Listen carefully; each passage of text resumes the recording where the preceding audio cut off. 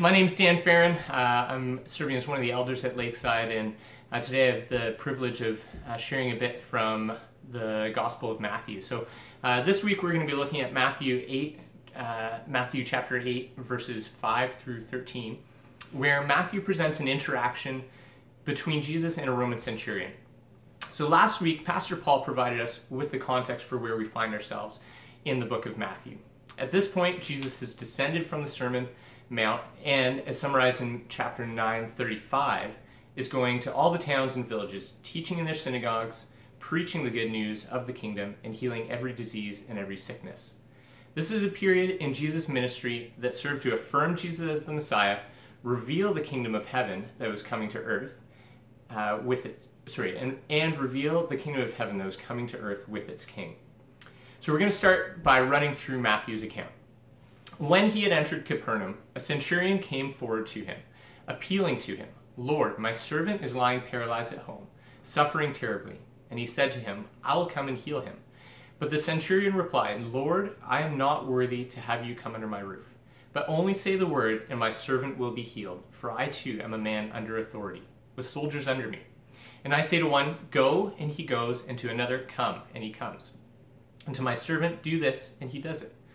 When Jesus heard this, he marveled and said to those who followed him, "Truly I tell you, with no one in Israel have I found such faith.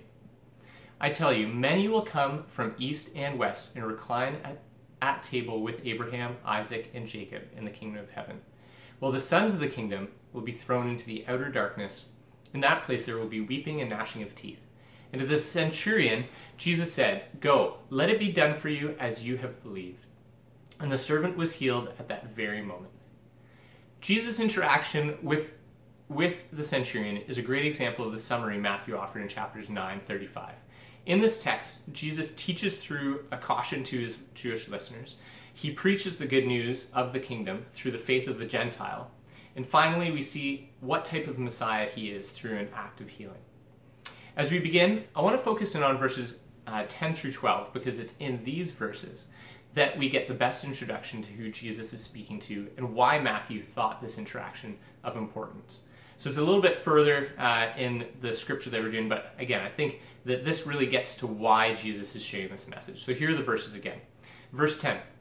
When Jesus heard this, he marveled and said to those who followed him, "Truly I tell you, with no one in Israel have I found such faith. I tell you, many will come from east and west and recline at the table with Abraham, Isaac, and Jacob in the kingdom of heaven. While the sons of the kingdom will be thrown into the outer darkness. In that place there will be weeping and gnashing of teeth." So first I want to focus on the observation that upon seeing the faith of the centurion, Jesus spoke to those who followed him. The words we just read were intended for those who came down the mountain and followed him into Capernaum. So they'd be likely to be similar to the people who were listening to him on the Sermon Mount. His disciples and crowds, which we can understand as people who are intrigued or interested in Jesus. As with Jesus' disciples, these primarily would have been Jews who were present. So to his fellow countrymen, the descendants of Abraham, he provides these words of caution. Jesus is saying, take note of this centurion's faith. Many like him will be welcomed into the family of faith, while those who ought to be at the family supper will be excluded. Jesus uses his interaction with the centurion as an opportunity to warn his listeners about a spiritual reality, that faith is the true mark of heirs of the kingdom. He does this by holding up the faith of the centurion as an example that surpasses that of the sons of the kingdom. Now, this message would have shocked Jesus' Jewish listeners, as most of the first century Jews saw their culture and religion as strongly linked. One of the clearest ways to see this reality in the first century Israel was actually in a division, so the division between Jew and Samaritan. The historical root of that separation between these groups goes back to the division of the kingdom of Israel into the northern and southern kingdoms. But the division continued to be pronounced after the conquest of the northern kingdom by the Assyrians. And when the land was resettled by Israel, many of the individuals who resettled married foreigners and adopted foreign practices, shifting kind of the focus of worship or how they worship God. And so Jesus' interaction with the Samaritan woman, as written by John, documents these differences a bit further. So John, in chapters 4, verse 9, says, "The Samaritan woman said to him, How is it that you, a Jew, ask for a drink from me, a woman of Samaria? For Jews have no dealings with Samaritans. The mixing of Jewish culture with others always presented the risk of external forces leading Jews away from God. To the Jews, the Samaritans were not the true race or lineage of Israel. And to the Jewish people, they were an example of how failing to maintain the Jewish cultural traditions resulted in failure to practice the Jewish faith and a descent into unrighteousness. So what this division highlights is the cultural understanding that lineage and descent from the Jewish patriarchs was an important part of righteousness or right relationship with God. So Jesus' followers would have been shocked by Jesus' statement that the sons of the kingdom will be left in the dark, will not be invited to the family supper. So this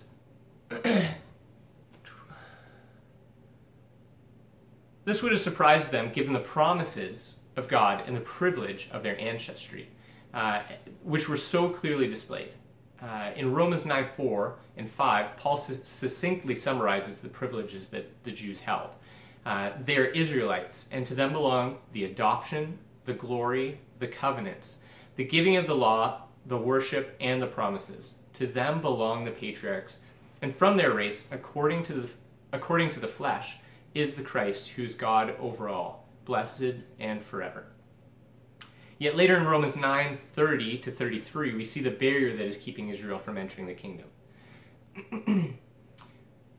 Romans 9:30 says, "What shall we say then? That Gentiles who did not pursue righteousness have attained it? That is, a righteousness that is by faith. But that Israel, who pursued a law that would lead to righteousness, did not succeed in reaching that law. Why? Because they did not pursue it by faith, but as if it were based on works. They have stumbled over the stumbling stone. As it is written, behold, I am laying in Zion a stone of stumbling and a rock of offense, and whoever believes in him will not be put to shame." Jesus, seeing that his people have built for themselves a false sense of righteousness based upon the law and their lineage, seeks to shake the weak foundations that his countrymen have put their hope in. Like John the Baptist before him, who cautioned the Jews by saying, "Do not presume to say to yourselves, we have Abraham as our father." Jesus challenges his listeners to not trust their genealogy for righteousness, but to look to God in the same manner as the centurion. So as I've been working on this sermon and reflecting on who Jesus' message was for, I've thought a lot about where I'm reflected in this passage. My hope and faith are in Christ, and I believe that it's his righteousness, not mine, that is of any value. However, I know that my heart, like that of many of the Jews, is prone to returning to old things. I put my trust in things that I used to put my trust in, or continue to go back to things that I put my trust in. So like the sons of the kingdom, I risk becoming complacent and trusting in my action of following Jesus rather than trusting in his action for my righteousness. So writing the sermon alone has been a really good reminder of that for me. Continually, I've been reminded of my need to turn to God and trust him for the words for this message, not to trust in my own hard work or just continue to put the effort in, because ultimately, as much as my hard work goes, I just end up spinning my wheels and not getting anywhere. The key and the big reminder for me, even in writing about this topic, has been I need to trust in God, because he is the author of my faith. He's the one who I need to turn to when I'm bankrupt. So Jesus' message to his Jewish followers is an important message for the church today. Just as it is a message for me, it's a message for us, that we have lots of potential in the church to shift our focus from the foundation of faith in Jesus to a trust in actions that spring out of that faith. This is such a reality that in Galatians 1:6, Paul challenges the Galatian church not to move on from the good news by putting their trust in religious practices and righteousness based on the law. If Jesus warned his Jewish listeners and Paul warned the early church about the dangers of putting our hopes in something other than the gospel, then we should definitely ask ourselves whether we're putting our hopes in another gospel. Are we trusting in the action of our faith rather than the object of our faith? And what might the modern equivalence be of what Jesus was addressing to his peers in Matthew 8? Do I or do we trust in the church or our church attendance for our righteousness? Do you trust in your baptism or a past profession of faith as your salvation? The difficulties that we face with COVID-19 and the way it's forcing us to adjust how we practice our faith are a great opportunity for us to assess any ways we have allowed religious practice to take the place of faith in Jesus. Do we still stand firm on a firm foundation when our traditional practices of church and faith are changed? When we can't go and gather at church, when we don't have that Sunday gathering, how is that changing or shaping your faith? And is it? What's Jesus' answer to these questions? Look at this centurion. So now that we have a clear understanding of who the recipients of this message were and its relevance for us today, we need to look back to the start of the passage, to the faith of the centurion, and ask, what is the faith that Jesus recommends or points us towards? So, turning back to verse 5, Matthew 8, verse 5 says, "When he entered Capernaum, a centurion came forward to him, appealing to him, 'Lord, my servant is lying paralyzed at home, suffering terribly.' And he said to him, 'I will come and heal him.' But the centurion replied, 'Lord, I'm not worthy to have you come under my roof. But only say the word, and my servant will be healed. For I too am a man under authority, with soldiers under me. And I say to one, go, and he goes, and to another, come, and he comes. And to my servant, do this, and he does it.'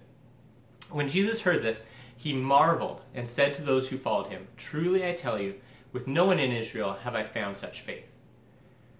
So let's begin with a bit of context. The Roman centurion was the first century success story. Centurions were the most common ranking officers throughout the Roman army. The Roman army, which was organized into legions of 6,000 soldiers, was subdivided into groups of 100, which were commanded by the centurions. What's interesting about them is that individuals holding this position attained it by being promoted through the ranks and would be honored as one of the highest positions available to the average working citizens of Rome. As a free Roman citizen, they would have a variety of other rights not conferred to others within the empire, including the right to vote and the right to own land. So we see the centurion in question held a position of honor and rank amidst the other benefits bestowed to a free Roman citizen. The centurion that Matthew presents for us, however, is not that of a triumphant soldier who's climbed the ranks to a place of authority, but of a desperate man trying to find relief for a valued and loved servant. This distinction is important to note as we seek to understand the centurion's faith. The Roman centurion, a self-made man with privilege and authority, seeks out Jesus because he has a problem his power cannot solve. At home, a valued servant is lying unable to move, paralyzed by illness. And while this isn't stated by Matthew, I think it's reasonable for us to assume that the centurion has done everything within his power to heal his servant. He would have started with his household, seeking whatever help the other servants could offer. He would have sought the help of physicians, possibly one attached to the military that he commanded, or others who were local physicians in Capernaum and in Galilee. Amidst his options, he would have had the pantheon of Greek and Roman gods to whom he might call.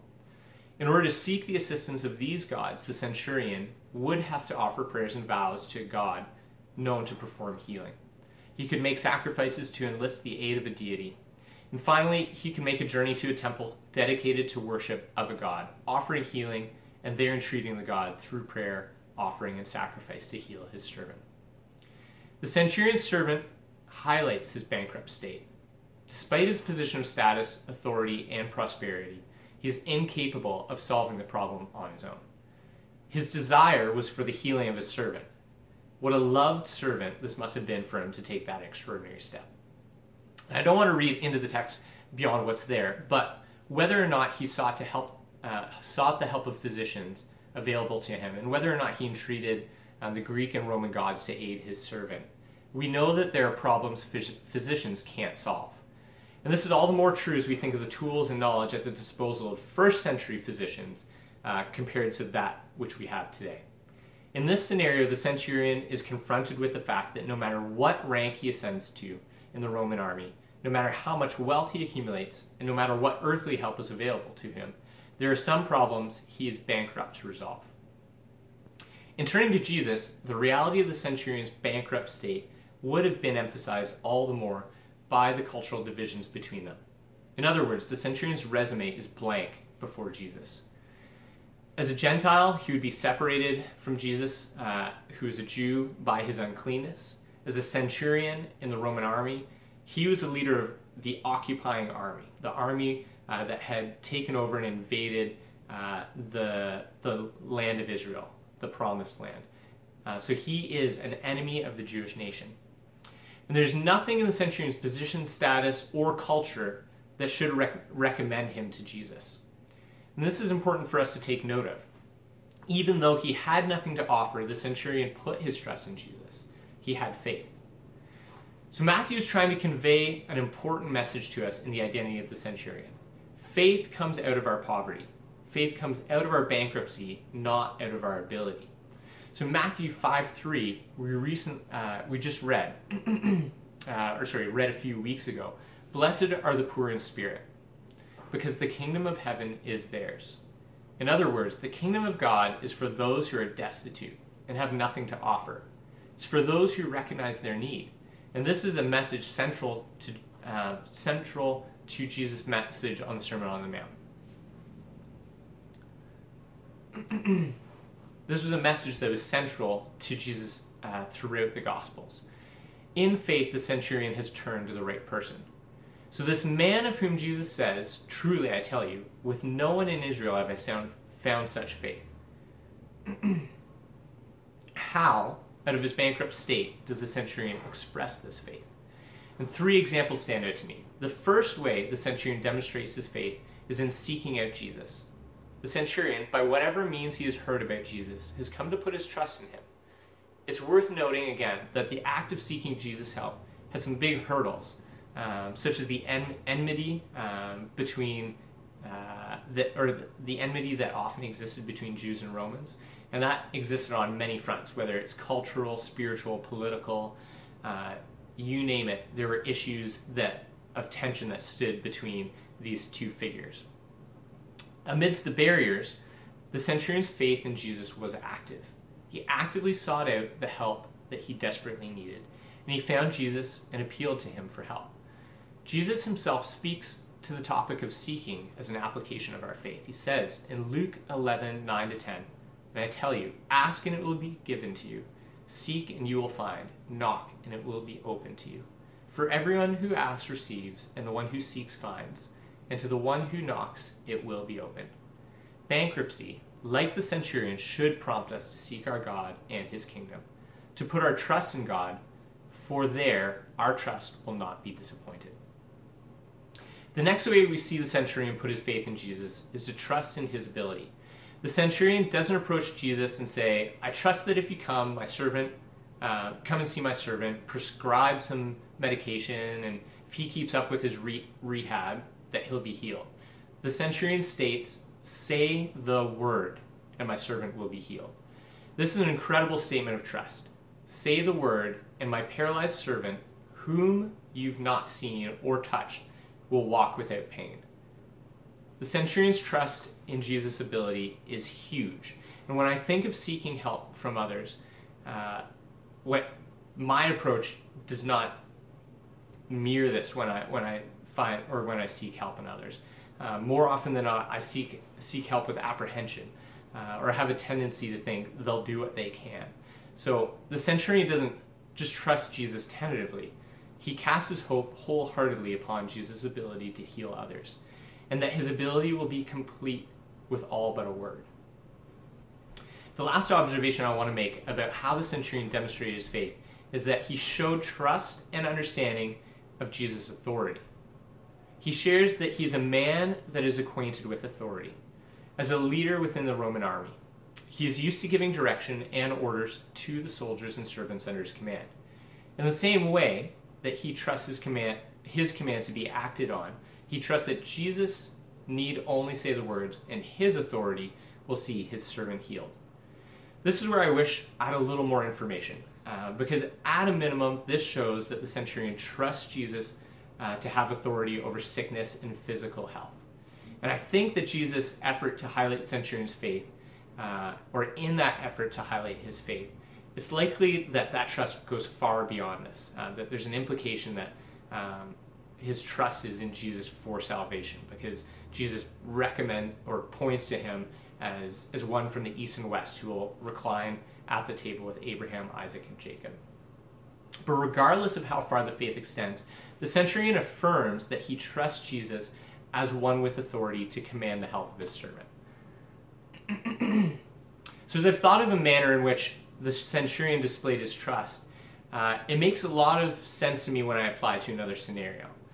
For instance, like if I was still in school and somehow I could not complete a school assignment, which is relevant for me in that I still have nightmares about this, like waking up in the middle, or like having dreams where I'm sitting in class and a teacher all of a sudden says, hey, it's time to hand this in. And I have either no recollection of the assignment, or all of a sudden I realize that I've totally put it off. So this one gets to me still. The recourse for me in that scenario would be to seek out someone I thought I could trust and appeal to them for help. So this is what the centurion models in seeking out Jesus. Like he seeks somebody who he trusts can help him, and he appeals to him. And then after seeking somebody out, we see that there's an effort to find and look for somebody who has both the ability to help and also the authority to help. So would I go to a friend for help in this scenario where I've got an assignment due and I don't have it done? No, I wouldn't go to a friend, because they have neither the ability to affect change nor the authority to affect change. Would I go to, or would I place my trust in a math teacher to help me with my English assignment or get me an extension on my English assignment?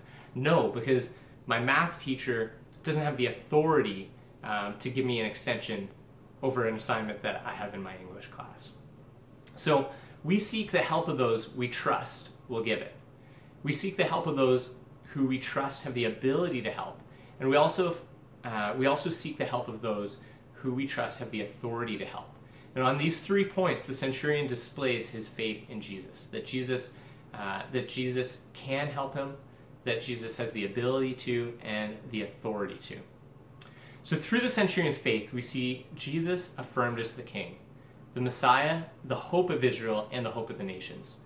Jesus reveals that he has the ability and the authority to command the healing of the sick and the wounded. Jesus shows that he is merciful and gracious, that he cares for the downcast and the poor. And Jesus reveals that it is only by his power that anyone can enter the kingdom of heaven. It is by faith in God that we are counted righteous and considered citizens. Matthew's account of the centurion serves to affirm Christ as the coming king and show us what his kingdom looks like. It also is an important message for us to hear. Jesus spoke his teaching to those who followed him down from the Sermon Mount. Around him would have been his closest and committed disciples. And from the closest and committed bunch, you would have seen the total opposite end of the spectrum, from those who were moderately intrigued to those who actually, like some of the Pharisees display, had animosity towards Jesus. There would have been those who recognized their poverty and bankruptcy before God, and there would have been those who believed in their own righteousness. And in the same way, those who heard this message from Jesus represent those who hear it today. People who are physically, emotionally, spiritually bankrupt, those who are placing their trust in their accomplishments and actions for their righteousness. So Matthew's message is just as important for us today. And for us, it's worth noting that the central point that Jesus is making is that it is by faith that the centurion is a true son of Israel and citizen of the kingdom of heaven.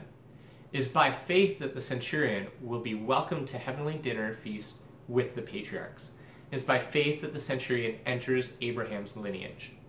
In Romans 4:13-17, Paul says, "For the promise to Abraham and his offspring, that he would be heir of the world, did not come through the law, but through righteousness of faith. For if it is the adherents of the law who are to be the heirs, faith is null and the promise is void. For the law brings wrath, but where there's no law, there's no transgression. That is why it depends on faith, in order that the promise may rest on the grace and be guaranteed to all his offspring, not only to the adherent of the law, but also the one who shares the faith of Abraham, who is the father of us all. As it is written, I've made you the father of many nations." Paul highlights that Abraham, the father of the Jewish people, was not justified by his actions, but by his faith. The father of the Jewish people, from whom the Jews drew their lineage, was not righteous because of works, but he was righteous because of faith in God. And this is what recommended him to God. However, in great error, the Jews mistook the point and believed that righteousness was to come through the law. This is what they depended on. In verse 16, Paul highlights that from that point after, every person who puts their faith in God becomes a child of Abraham. There's one key message for all who hear Jesus' words. Trust in Jesus for your righteousness, and you will be a citizen of his kingdom. In the words of Romans 10:8-13, if you confess with your mouth that Jesus is Lord and believe in your heart that God raised him from the dead, you will be saved. For with the heart one believes and is justified, and with the mouth one confesses and is saved. For the scripture says, everyone who believes in him will not be put to shame. For there's no distinction between Jew and Greek, for the same Lord is Lord of all, bestowing his riches on all who call on him. For everyone who calls on the name of the Lord will be saved. No matter who you are, whether a centurion or a disciple, a Gentile or a Jew, or today, whether you followed Jesus from a young age, whether you followed Jesus for years, or just hearing about him now, the application remains the same. Put your faith in Jesus for your righteousness. If you've been following Jesus for years, heed his warning. Be careful that you don't substitute anything for the righteousness that comes through faith in Jesus. Be careful that you don't substitute anything for the righteousness that comes through faith in Jesus. It's far too easy for us to look to the acts of obedience that result from our faith as a measure of our righteousness. We forget that we worship, we gather with believers, we read scripture as a response to Jesus' work on our behalf. It is far too easy for us to see our worship, our gatherings, our reading, our pursuit of God as a measure of righteousness. So for those who are already following Jesus, continue to walk in faith the same way you started, out of a clear knowledge of your own bankruptcy. Continue to call on the name of the Lord and let your actions be a response to his gift of righteousness. If you're new to following Jesus or have never put your trust in him, know that Matthew's message is one of hope, that we do not have to do the heavy lifting of righteousness on our own. We do not earn our place in God's kingdom by hard work. Know that like the centurion, God does not turn away those who approach him empty-handed. For everyone who calls on the name of the Lord will be saved. So let's pray. God, thank you that you love us so much, and you're such an incredible God that you're willing to allow us to come to you empty-handed. What incredible news it is for us that we don't need to toil under the burden of the law and righteousness to be in communion with you. And that when we recognize and see just how little we have to our name, that there's nothing we have to recommend us to you, that you still accept us, God. And pray for I pray for us as a church that right now, as we are in a time that is really shaking up all of our our traditions and practices, whether as a church, as families, as individuals, that this would be a really good opportunity for us to assess our hearts and the things that we have put our trust in. Father, I pray that through this you'd be helping us to put our trust in you, to see you as the author of our righteousness, to know that if we call on you, you are faithful to provide, that your desire is for us, your desire is for us to seek you for righteousness, that you would be glorified in that. Father, so we pray these things in the name of your Son. Amen.